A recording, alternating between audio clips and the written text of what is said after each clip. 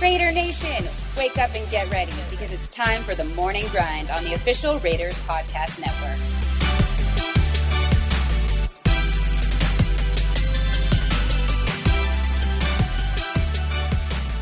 Good morning, Raider Nation. I'm Eddie Pascal, and today is September 21st, 2020. Thank you for joining us for another episode of the Morning Grind.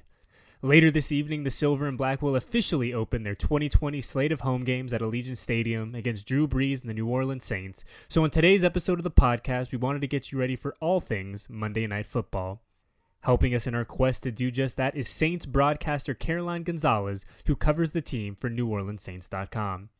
Caroline is a wealth of knowledge in regard to all things Saints, so sit back, relax, and let's get ready for some football. Lego!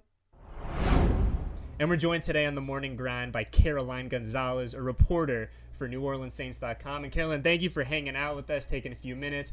And I got to start with the man himself, Drew Brees, now in his 20th year, which is completely mind-boggling. And I think we all know that Father Time is going to catch up to him at some point. But is 2020 that year, or is he just trucking along still?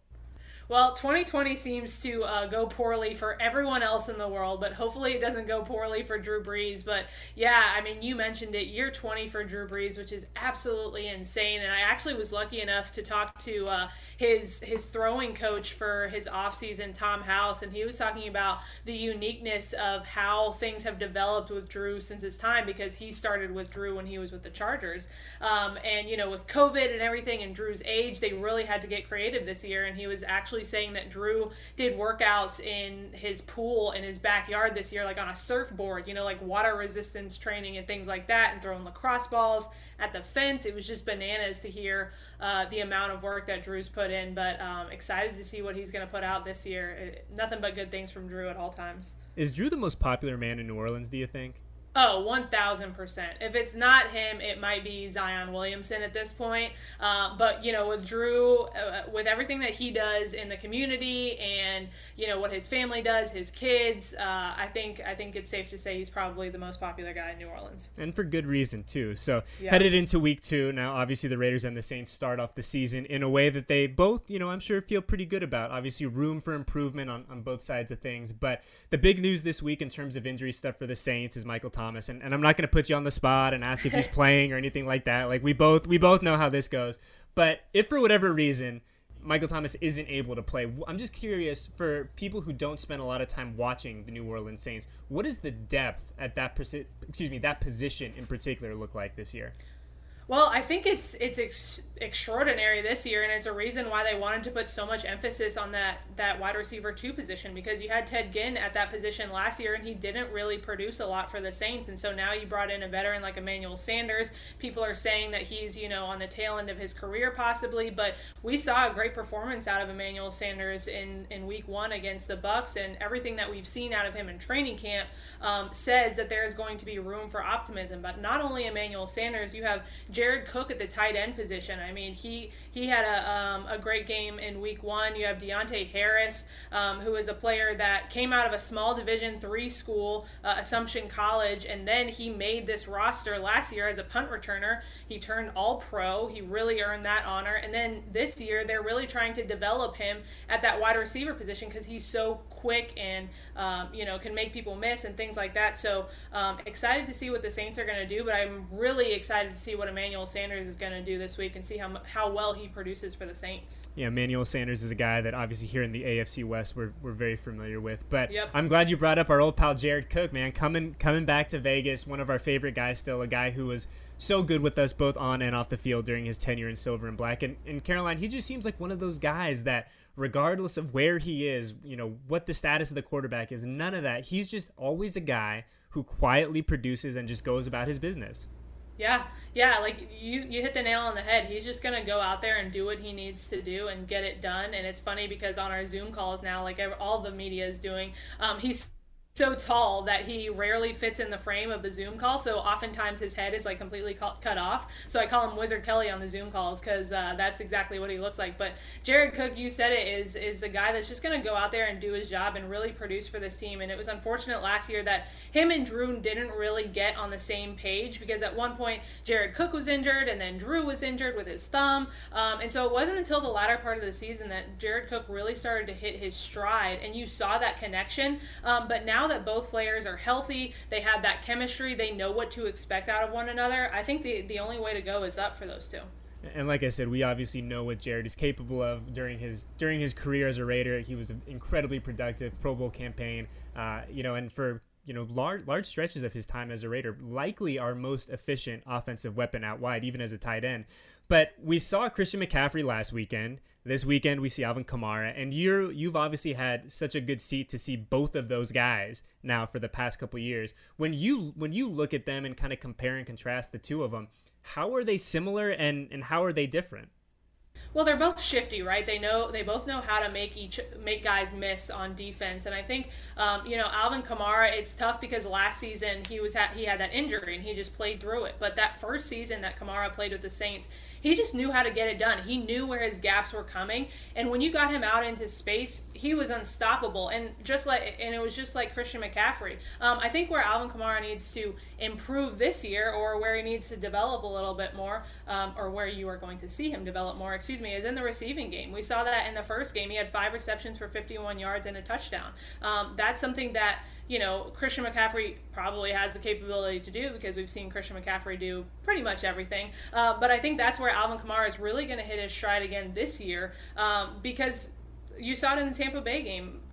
Defenses know what to expect out of Alvin Kamara at this point, so you're going to have to get more creative with the ways that you use him. So excited to see what Alvin Kamara is going to do this year, especially now that he's fully healthy. And he said in media availability last week that he forgot what it felt like to play healthy. So excited to see what Kamara can do. Yeah, it seems like that's really kind of the next level for all of these like young running backs. We look at Josh Jacobs from a year ago, and we talked about it the other day, where if you really wanted to nitpick his rookie season, you wanted to see him get more involved in the passing game. And obviously this sounds like the same kind of goes for Kamara in some respects. But it is interesting to think over the past couple years how that there really has been a shift to, okay, you can be a great running back. If you want to be a great running back, you have to be able to run the ball, but you also have to get involved in the passing game too.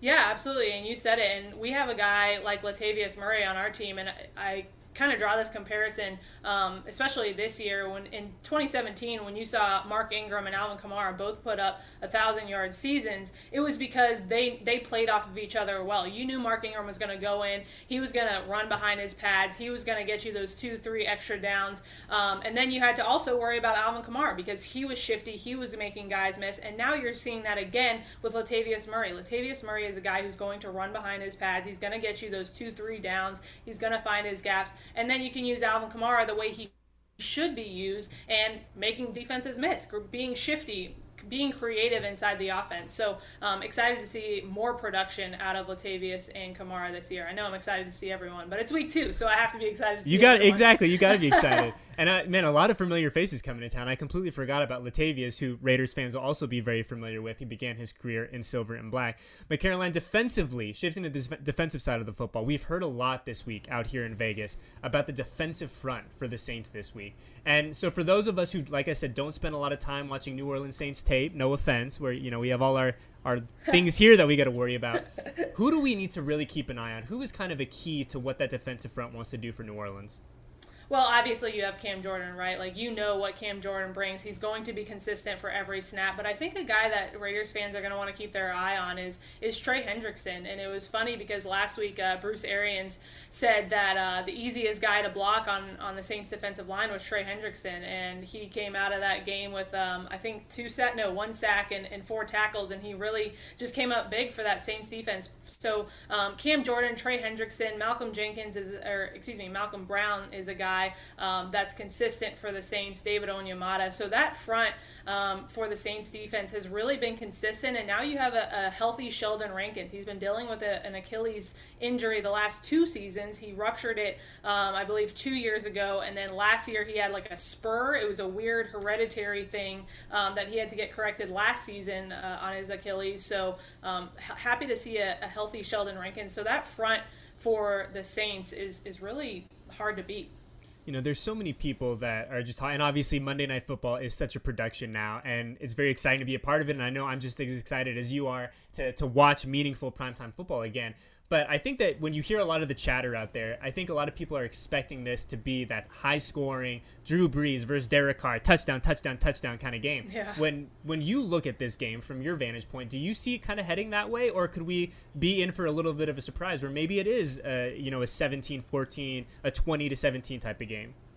Well, I think the Saints defense has something to prove yet again. I think last week they got their first taste of Tom Brady and the Tampa Bay Buccaneers, and the entire offseason, that was all that anyone was talking about, was how the Saints defense was going to match up with Tampa Bay. But you have guys like Janoris Jackrabbit Jenkins, you have Marshawn Lattimore, and I think it's going to be a big game for the Saints defense to say again, hey, it wasn't just a fluke against Tom Brady. I think they're going to go out there and they're going to try to prove something yet again, and John Gruden said it on the conference call with media last week, that it's going to be a real measuring stick for the Raiders. And I think it's going to be a measuring stick for the Saints as well. If you sleep on a team like the Raiders, they can come up and bite you, especially if you are without a guy like Michael Thomas, leading the way on your offense. So excited to see. I keep saying excited. We're all excited. It's okay. We're good. We're fired up. Looking forward to seeing what the Saints defense can do, but I think I'm also looking forward to seeing what the Raiders are going to do, because you went against a fairly new Panthers team. Now you're going against a Saints team who didn't have much turnover in the offseason. Yeah, wrapping it up here with Caroline Gonzalez from NewOrleansSaints.com. And Caroline, it seems like such a silly question even to ask at this point as we all collectively deal with our new reality. But in terms of you guys and your day-to-day and trying to get everything done on the digital side of things, what's been the weirdest part of a football season in COVID for you guys thus far? I had to purchase a ring light, which I always thought was for influencers and people making TikToks. But yeah, I think the working from home and just the first game inside the Mercedes-Benz Superdome, I think you're going to experience it this week, Eddie, the quietness of everything. Because, when you're a reporter and you're looking down and you're tweeting and you're taking notes, you look up not only on the snap of the football, but when fans erupt. And so that's kind of your signal to look up, see what's going on, and things like that. And there was just none of that. Like, you could hear a pin drop. You could hear all of the guys talking to each other.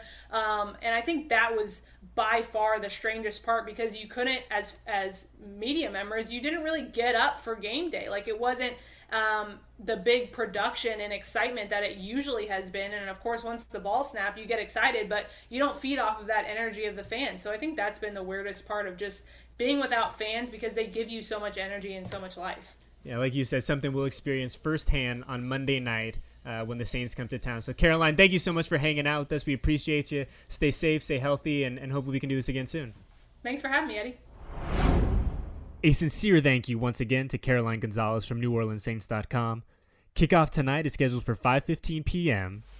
I'm Eddie Pascal, and this was The Morning Grind. Thank you for listening to another episode of The Morning Grind on the official Raiders Podcast Network.